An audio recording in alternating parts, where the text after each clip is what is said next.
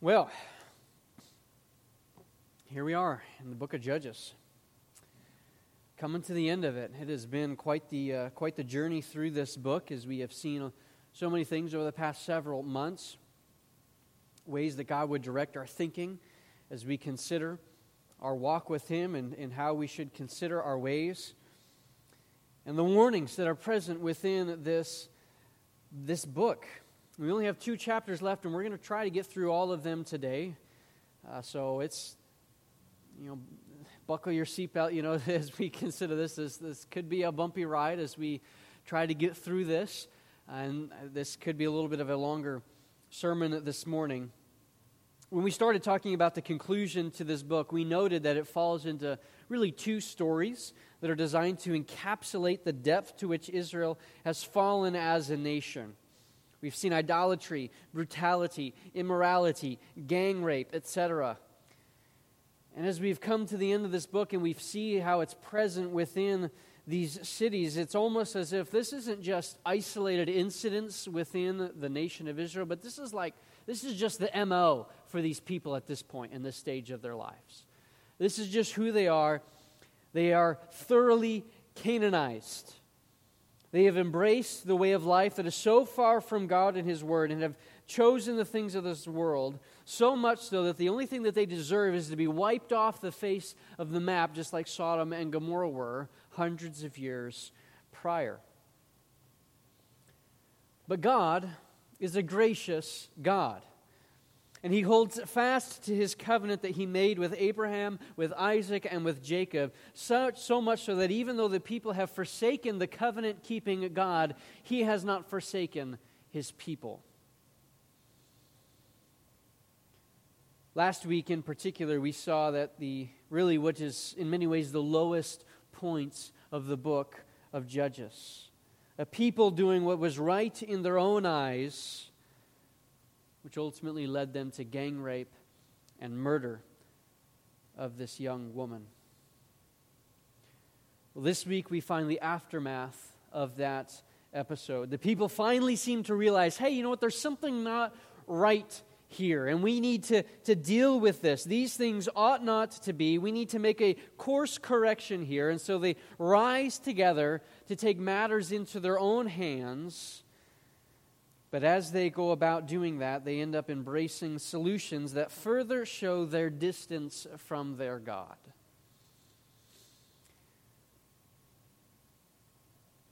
So often, not only are our own sins ugly and create a mess and create problems, but often when we begin to recognize, hey, you know what, these things aren't going well, I need to change what I'm doing, I need to do something different, even our own solutions aren't what they ought to be.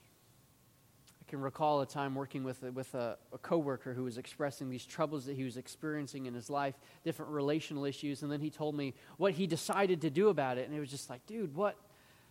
No, don't do that. That's only going to create more issues. It's only going to make things worse. And so often that is the case. It only further demonstrates our own shortcomings.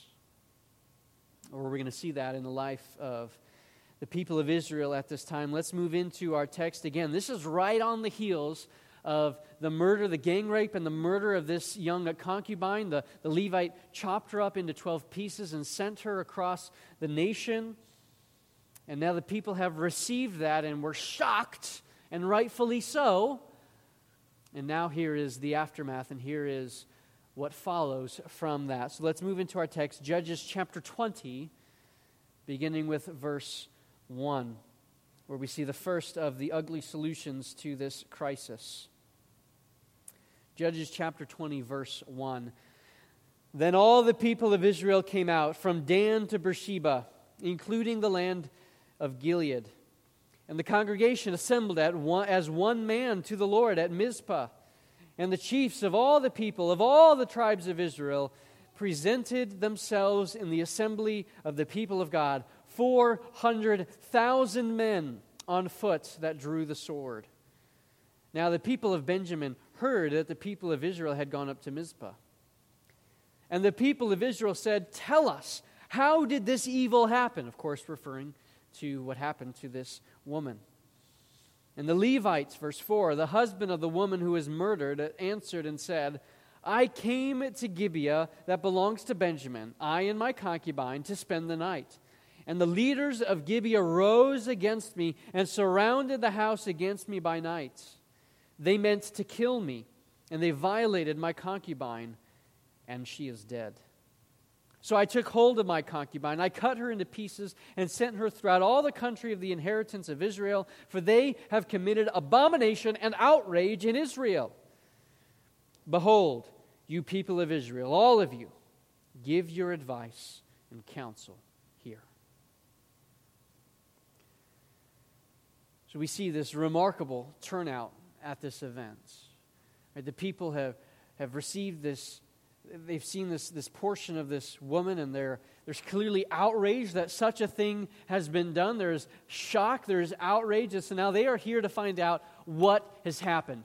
This should not be. There's something wrong here. What happened?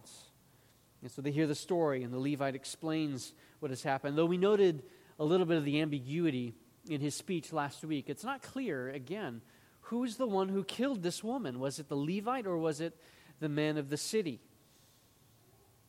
So there's ambiguity in his words that leaves that a bit of a question for us. But now the people have gathered together. They want to know what's going on, and now they're ready for action to respond to this crisis in the land. So they say in verse 8, and all the people arose as one man, saying, none of us will go to his tent, and none of us will return to his house. But now this is what we will do to Gibeah. We will go up against it by lot. And we will take 10 men of 100 throughout all the tribes of Israel, and 100 of 1,000, and 1,000 of 10,000, to bring provisions for the people, that when they come, they may repay Gibeah of Benjamin for all the outrage that they have committed in Israel. So all the men of Israel gathered against the city, united as one man. We see here the unitedness of the people. They're gathered. It's repeated multiple times. All the people, they arose as one man. They gathered united as one man. Earlier in the preceding verses, we saw that there were all the people that were gathered. And there's this emphasis, the chiefs of all the people, of all the tribes of Israel, that there's a great assembly here, and now they are united. They have one purpose in mind. One thought is on their mind. And they are united together in their purpose, in their course of action, and in their resolve. They are going to repay Gibeah for her crimes. They carefully plan their attack. They establish supply lines. That's what it's talking about when it says we're 10 men out of 100 and 100 out of 1,000 to bring provision. They're establishing a supply train. That's essential for times of war. When you go out against war, if your supply gets cut off, if you lose provision, you'll starve. You won't be able to continue the campaign. So it seems that they're not anticipating just a little skirmish here. They're anticipating an all-out war, and they are making appropriate provisions for that war. And they are united in this purpose. As we come to the stage of the book, I can't help but wonder, where have these guys been this whole time? As we've gone through this book, we see different points where the people of Israel failed to rise up and failed to assemble together, or at least were hesitant and had to be called out to deliver the people. We saw that with Samson against the Philistines, how they didn't want to help him. We saw the hesitation to join Gideon and Barak and others. But now that the enemy is not just the Canaanites out there, but it's their own countrymen, now they gather together, now they band together for war. And we can't help but wonder if this is too little, too late within the nation of Israel. And so they say that we're going to cast lots to determine how we will move forward, who goes first. And then we see them talking to Benjamin. They're giving Benjamin, the tribe, an opportunity to do what is right in this moment, but they refuse. Look at verse 12. The tribes of Israel sent men through all the tribe of Benjamin, saying, What evil is this that has taken place among you? Now therefore, give up the men, the worthless fellows in Gibeah, that we may put them to death and purge evil from Israel. They give an opportunity to Benjamin. Okay, they have committed this crime. They must pay for their crime. Hand them over to us, and this will all be done. But at the end of verse 13, we see that the Benjamites would not listen. That's what the text says. The Benjamites would not listen to the voice of their brothers, the people of Israel. But not only did they not listen and deliver over the people, but they went up against Israel. Verse 14, then the people of Benjamin came together out of the cities of Gibeah to go out to battle against the people of Israel. The people of Benjamin mustered out of their cities on that day 26,000 men who drew the sword, besides the inhabitants of Gibeah, who mustered at 700 chosen men. Among all these were 700 chosen men who were left-handed. Every one could sling a stone at a hair and not miss. And the men of Israel, apart from Benjamin, mustered 400,000 men who drew the sword. All these were men of war. And so we see the battle lines being drawn. 400,000 men of Israel versus 26,700 men of Benjamin.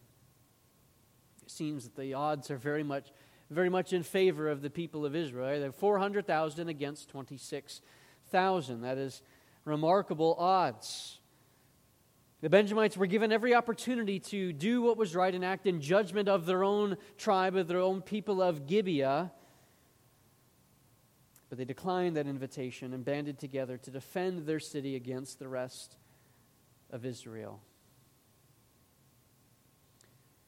But as we move forward in this next section of verses, things begin to get interesting as the people prepare for war and go out to battle. We see a series of battles that take place. Pick things up in verse 18. The people of Israel arose and went up to Bethel and inquired of God, who shall go out first for us to fight against the people of Benjamin? And the Lord said, Judah shall go up first.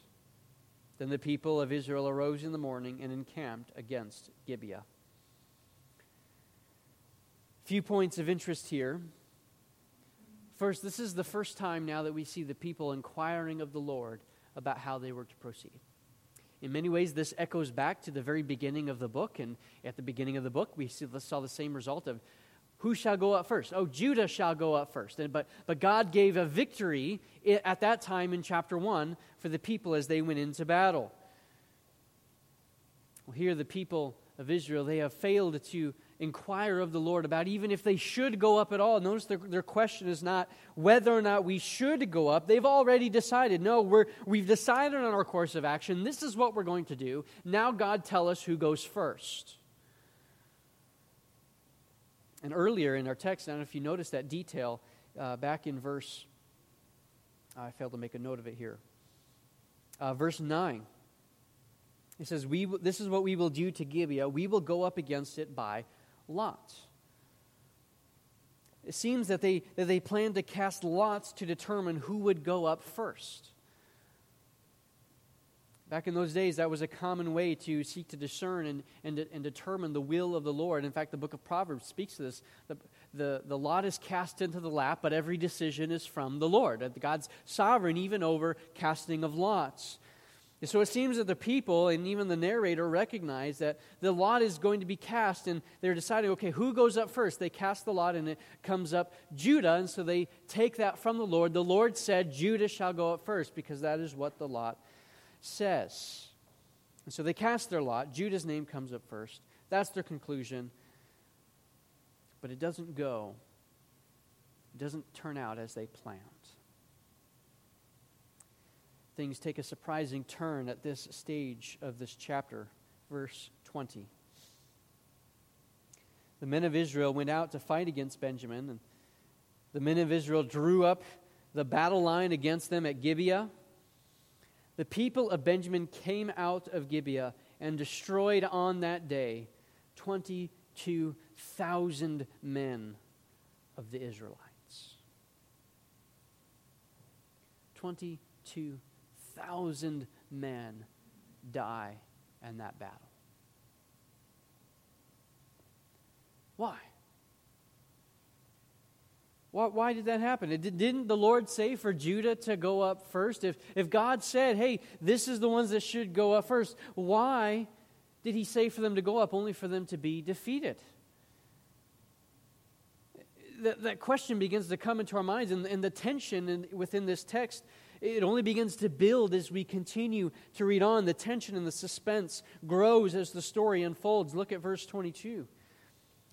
But the people, the men of Israel, took courage and again formed the battle line in the same place where they had formed it on the first day. And the people of Israel went up and wept before the Lord until evening. And they inquired of the Lord, shall we again draw near to fight against our brothers, the people of Benjamin? And the Lord said, go up against them. Well, now they're asking really what they should have asked at the start. At the beginning, they didn't ask, should we go up? They said, no, we're going. Who goes up first? Well, now they ask, should we go? And perhaps they cast their lot again, and the answer is yes, go ahead, move forward. But again, things do not go as they anticipate. Verse 24, so the people of Israel came near against the people of Benjamin the second day. And Benjamin went against them out of Gibeah on the second day and destroyed 18,000 men of the people of Israel. All these were men who drew the sword. Well, now we're up to 40,000 casualties of the Israelite warriors, and not a single mention of any casualties on the side of Benjamin. Again, we must consider the confusion about what is happening. What's going on here? Why are we going out? The Lord has told us, yes, you shall go out. Judah goes up first. Shall we go up again? Yes, go up again. And we're only going out to be destroyed, to be slaughtered in the field. What is going on? Why is this happening? Isn't the Lord the one who told us to go out? Let's continue reading as this keeps unfolding. The tension continues to build. Verse 26, then all the people of Israel, the whole army, went up and came to Bethel and wept. They sat there before the Lord and fasted that day until evening and offered burnt offerings and peace offerings before the Lord. See, the people are really devastated at this point. They're distraught before the Lord. They're at a loss of what is happening in this place. Verse 27, the people of the Lord inquired of the Lord, for the ark of the covenant of God was there in those days, and Phinehas, the son of Eleazar, the son of Aaron, ministered before it in those days, saying, shall we go out once more to battle against our brothers, the people of Benjamin? Or shall we cease? And the Lord said, go up, for tomorrow I will give them into your hand. And they don't understand what's going on and why are we going out only to be slaughtered. We have 40,000 men who have fallen at this point. So they inquire of the Lord one more time, but their inquiry is different this time. Shall we go up once again, or shall we cease? They provide the alternative to their question. And God's response is different this time as well. This time he says, go, but there's a promise. For tomorrow I will give them into your hand. This time they are promised victory. And the rest of the chapter unfolds and records the result of that battle. This is a little bit of a longer text. I'm going to read through it. Bear with me as we go. Verse 29. So Israel set men in ambush around Gibeah. The people of Israel went up against the people of Benjamin on the third day and set themselves in array against Gibeah as at other times. And the people of Benjamin went out against the people and were drawn away from the city. And as at other times, they began to strike and kill some of the people in the highways, one of which goes up to Bethel and the other to Gibeah, and in the open country, about 30 men of Israel. And the people of Benjamin said, they are routed before us as at the first. But the people of Israel said, "Let us flee and draw them away from the city to the highways." And all the men of Israel rose up out of their place and set themselves in array at Baal Tamar. And the people of Israel who were in ambush rushed out of their place from Meragibah. And there came against Gibeah 10,000 chosen men out of all Israel. And the battle was hard. But the Benjamites did not know that the disaster was close upon them. And the Lord defeated Benjamin before Israel. And the people of Israel destroyed 25,100 men of Benjamin that day. All these were men who drew the sword. So the people of Benjamin saw that they were defeated. The men of Israel gave ground to Benjamin because they trusted the men in ambush whom they had set against Gibeah. The men in ambush hurried and rushed against Gibeah, and the men in ambush moved out and struck all the city with the edge of the sword. Now the appointed signal between the men of Israel and the men in the main ambush was that when they made a great cloud of smoke rise up out of the city, the men of Israel should turn in battle. Now Benjamin had begun to strike and kill about 30 men of Israel. They said, "Surely they are defeated before us as in the first battle." But when the signal began to rise out of the city in a column of smoke, the Benjamins looked behind them, and behold, the whole city went up in smoke to heaven. Then the men of Israel turned, and the men of Benjamin were dismayed, for they saw that disaster was close upon them. Therefore they turned their backs before the men of Israel in the direction of the wilderness, but the battle overtook them. And those who came out of the cities were destroying them in their midst. Surrounding the Benjamites, they pursued them and trod them down from Nohah as far as opposite Gibeah on the east. 18,000 men of Benjamin fell, all of them men of valor. And they turned and fled toward the wilderness of the rock of Rimmon. 5,000 men of them were cut down in the highways. And they were pursued hard to get them. And 2,000 men of them were struck down. So all who fell that day of Benjamin were 25,000 men who drew the sword, all of them men of valor. But 600 men turned and fled toward the wilderness to the rock of Rimmon and remained at the rock of Rimmon 4 months. The men of Israel turned to get back against the people of Benjamin and struck them with the edge of the sword, the city, the men and beasts, and all that they found, and all the towns that they found they set on fire.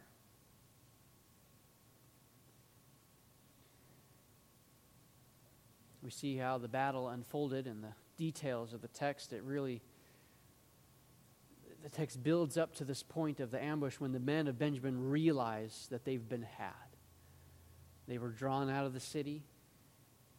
The ambush came in, destroyed the city, and their hearts fell, and they realized that their time was up. And Benjamin is destroyed. The holy war is complete. All but 600 men of the tribe of Benjamin have been slaughtered.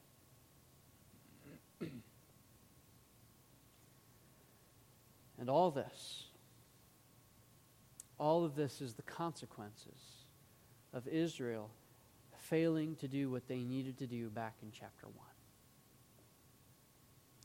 When we saw back in chapter 1 how they failed to drive out the Canaanites, how they failed to do what they were instructed to do, and how they began to integrate with the people of the land and begin to be Canaanized.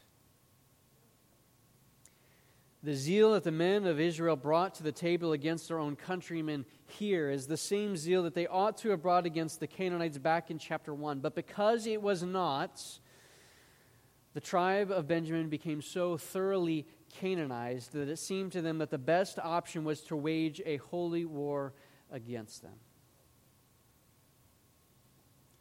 Is this the solution that was needed? Only because God's word was rejected. Because Israel was rotting from the inside out. One way we can think of this by way of illustration is to think of cancer. And for the sake of this illustration, let's just suppose a preventable form of cancer develops in someone because of poor lifestyle choices. So how is that cancer treated? It's treated through surgery. We got to remove the cancerous tumor from within a body. There's often forms of chemo or radiation therapy that's designed to kill any other damaging cancer cells within the body.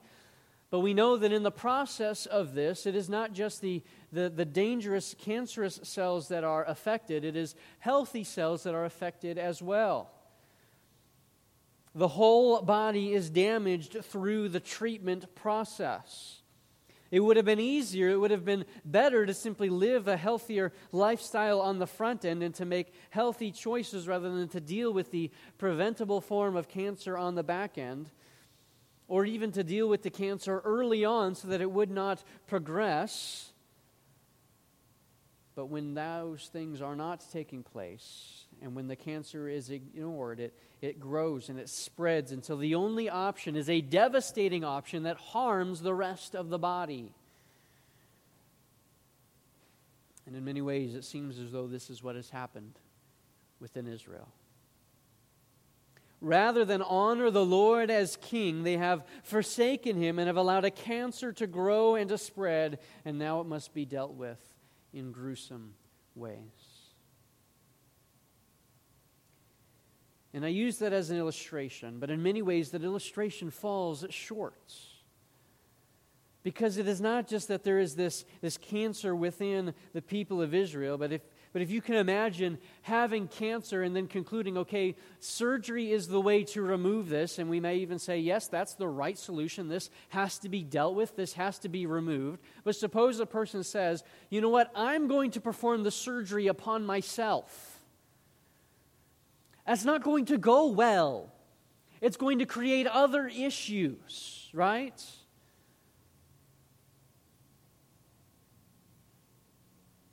Well, that's where we are with the Israelites. This is an ugly solution. This holy war is an ugly solution, and it is devastating to the people of Israel. But their ugly solutions only creates another crisis that must be dealt with yet another ugly solution. Look at chapter 21. Chapter 21, verse 1. Now the men of Israel had sworn at Mizpah, no one of us shall give his daughter in marriage to Benjamin. And the people came to Bethel and sat there till evening before the Lord, and they lifted up their voices and wept bitterly. And they said, O Lord, the God of Israel, why has this happened in Israel, that today there should be one tribe lacking in Israel? And the next day the people rose early and built there an altar and offered burnt offerings and peace offerings. Now the people, they gather together and they are, again, despondent, distraught. Usually after a great victory in war such as this, there's celebration. Yeah, we won. We were victorious. We've defeated the enemy. There'd be celebration. But that is not what we see here. This is not the party victory that we would expect. They won, but at the same time they were defeated, because their victory was against their own brothers.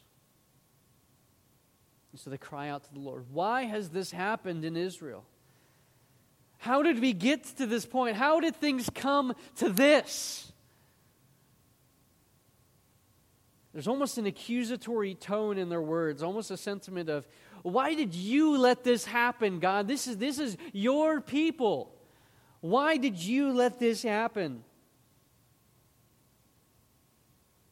This holy war, not against the wicked Canaanites, but against the wicked Benjamites, who might as well have been Canaanites at this point because of how far they have drifted from the Lord.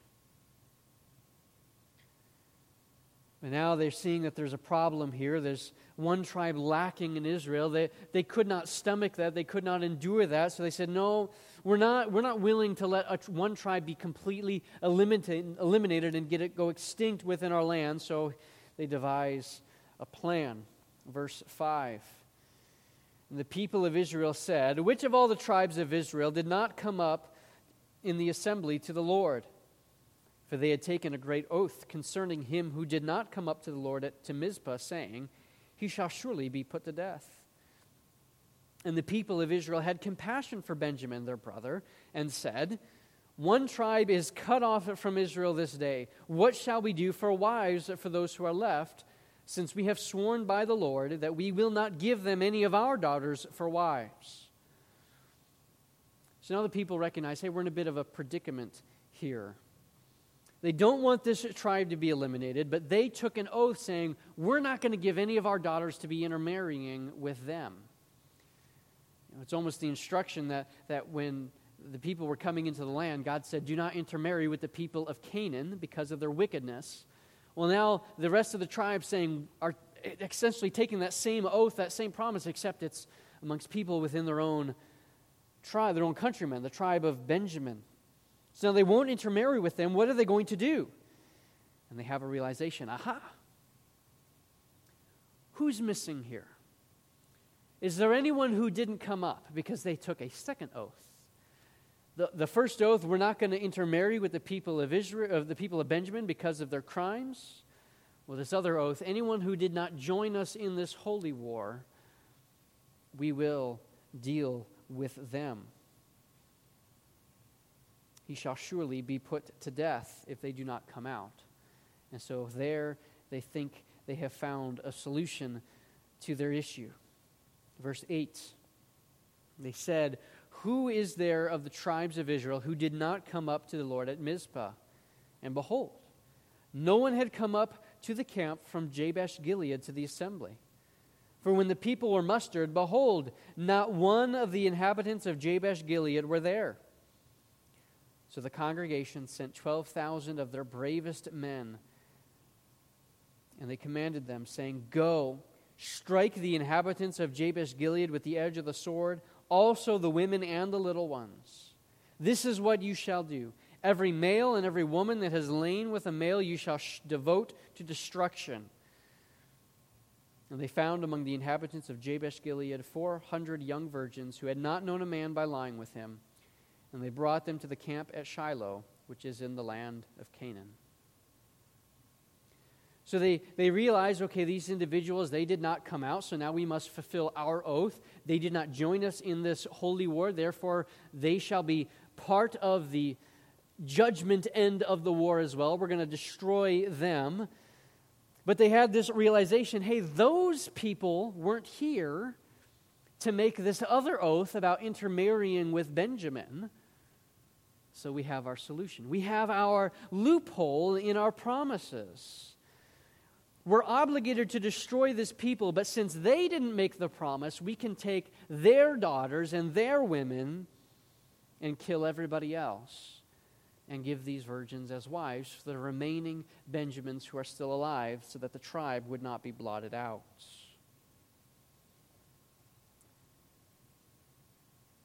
They think they found a loophole within their oaths.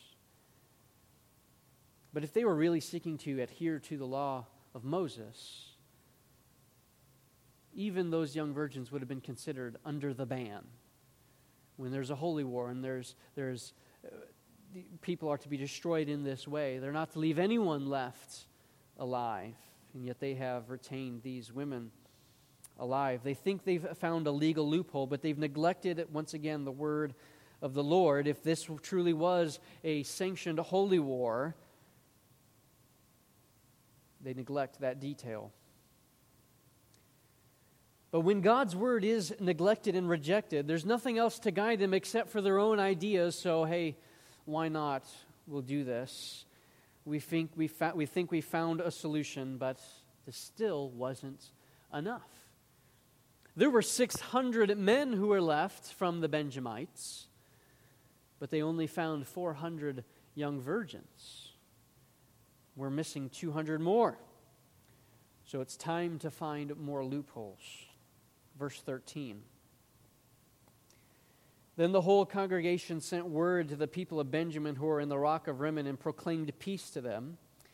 And Benjamin returned at that time, and they gave the women whom they had saved alive of the women of Jabesh Gilead, but they were not enough for them. And the people had compassion on Benjamin because the Lord had made a breach in the tribes of Israel. Then the elders of the congregation said, "Well, what shall we do for wives for those who are left, since the women are destroyed out of Benjamin?" And they said, "There must be an inheritance for the survivors of Benjamin, that a tribe not be blotted out from Israel. Yet we cannot give them wives from our daughters, for the people had sworn, 'Cursed be he who gives a wife to Benjamin.' So they said, 'Behold, there is the yearly feast of the Lord at Shiloh, which is north of Bethel, and on the east of the highway that goes up from Bethel to Shechem, and south of Lebanon.' And they commanded the people of Benjamin, saying, 'Go, lie in ambush in the vineyards, and watch. If the daughters of Shiloh come out to dance in the dances, then come out of the vineyards and snatch each man for his wife from the daughters of Shiloh, and go to the land of Benjamin. And when their fathers or their brothers come out to complain to us, we will say to them, Oh, grant them graciously to us, because we did not take them for each man of them his wife in battle. Neither did you give them to him, or else you would now be guilty.' And the people of Benjamin did so, and took their wives according to their number from the dancers whom they carried off. Then they went and returned to their inheritance and rebuilt the towns and lived in them. And the people of Israel departed from there at that time, every man to his tribe and family, and they went out from there, every man to his inheritance." Once again, the people think they found a legal loophole in their oaths.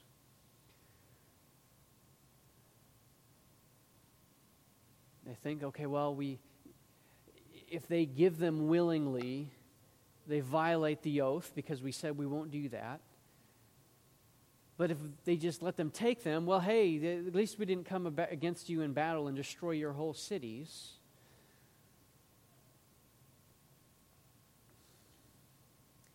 I was reading this week and someone noticed that, perhaps they're adhering to the letter of the law in this instance, but they are certainly ignoring the spirit of it. They find these young women participating in some religious festival, and they literally kidnap the girls and force them to be the wives of these men. There is a tragic irony to these events. Daniel Block wrote in his commentary as he was commenting on this text, "It does not seem to matter to the elders of Israel that these same Benjamites were only recently defending their fellow tribesmen after they had gang raped a young woman. And now the rape of an individual has multiplied into the rape of 400 victims of war and 200 innocent merry maidens."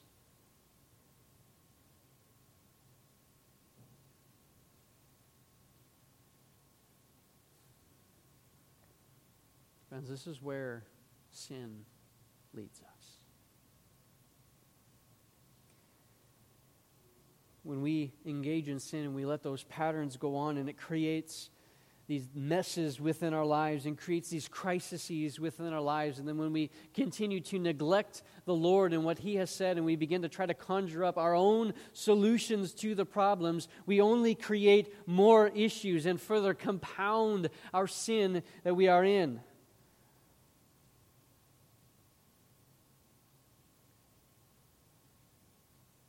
In some ways, we think, okay, hey, it seems as though these people of Israel finally realize that there's something rotten in the state, right? There's something wrong here that should not be. And yet, their solutions to the issues only further demonstrate their own depravity and how far they have strayed from God and His Word. When we reject His kingship over our lives, even when we eventually come to the realization that there is a problem and that there's a serious cancer that needs to be addressed, if we fail to repent and turn to Him, even our solutions are going to be ugly. Even our solutions are going to be egregious. And the measures we take to correct what is wrong will only lead to more heartache and more disaster.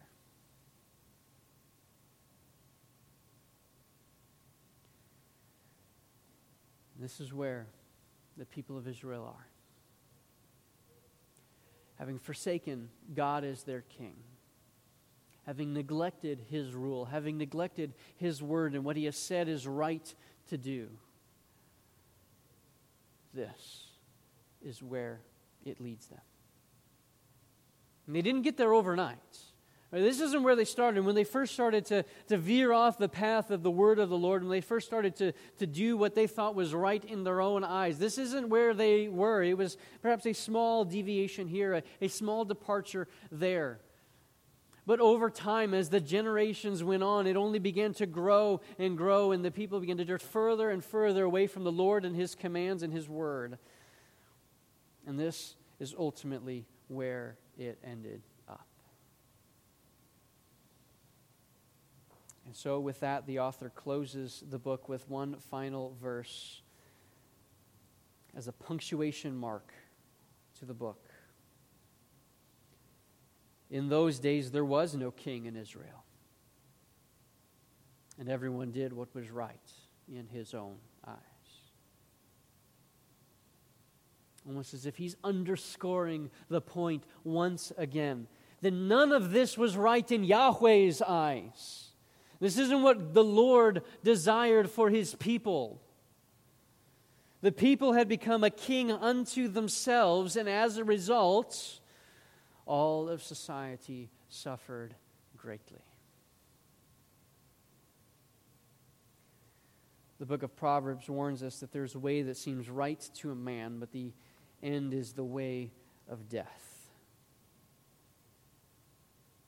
The people of Israel are experiencing that firsthand here in the conclusion of the book of Judges.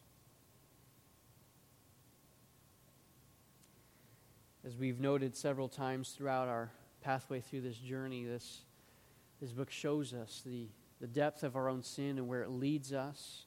It shows us our own need for a Savior. It showed the people here the need for the king. That was the refrain, that they needed a king. They needed that strong leadership within their lives. They needed a godly king. And we've noted how throughout the rest of the Old Testament, as the Old Testament unfolds, that God provides them a king. King Saul was the first king of Israel, but he was not a godly king. So the Lord raises up King David, who indeed was a man after God's own heart. But even King David fell short of the standard of God's word. We see throughout the rest of the Old Testament all the different kings that are raised up, and some that were okay, some that were godly, but for the most part, the majority of them were wicked, following after the sins of their fathers. It is only until we come to the New Testament and we come to Jesus Christ that we find the king that we are looking for, the king that Israel so desperately needed, the Messiah, Jesus Christ. When there is no king, when we reject the king, when we reject our Lord, it only leads to chaos. It is only through submission to Jesus Christ and Him and His Word that we find what we so desperately need over our lives. There's different points of application that we could make from this text about seeking out solutions and rooting out the cancer that we would find within our lives, the sin that might be present within our lives, even if we are to make application towards New Testament church and think of the church and the church discipline as it's designed to purge the leaven from amongst your midst so that it doesn't grow within the body, etc. We can make different applications in different ways. But all of this needs to point us all back to Jesus Christ. He is our head. He is the King. And we need to bring ourselves into submission and subjection to Him. And so with that, we close the book of Judges. A cautionary tale, but a tale that should drive us into the arms of Jesus Christ. Father, we thank you for your word. We thank you for how you have revealed your graciousness and your long-suffering with your people throughout the book of Judges. Lord, I pray that you would help us to be in subjection to you, Lord, that we would not to seek to do whatever's right in our own eyes, but that we would turn our eyes unto the Savior Jesus Christ, what He has said, what you have said in your word, and follow after you and you alone. Pray this in the name of Jesus Christ. Amen.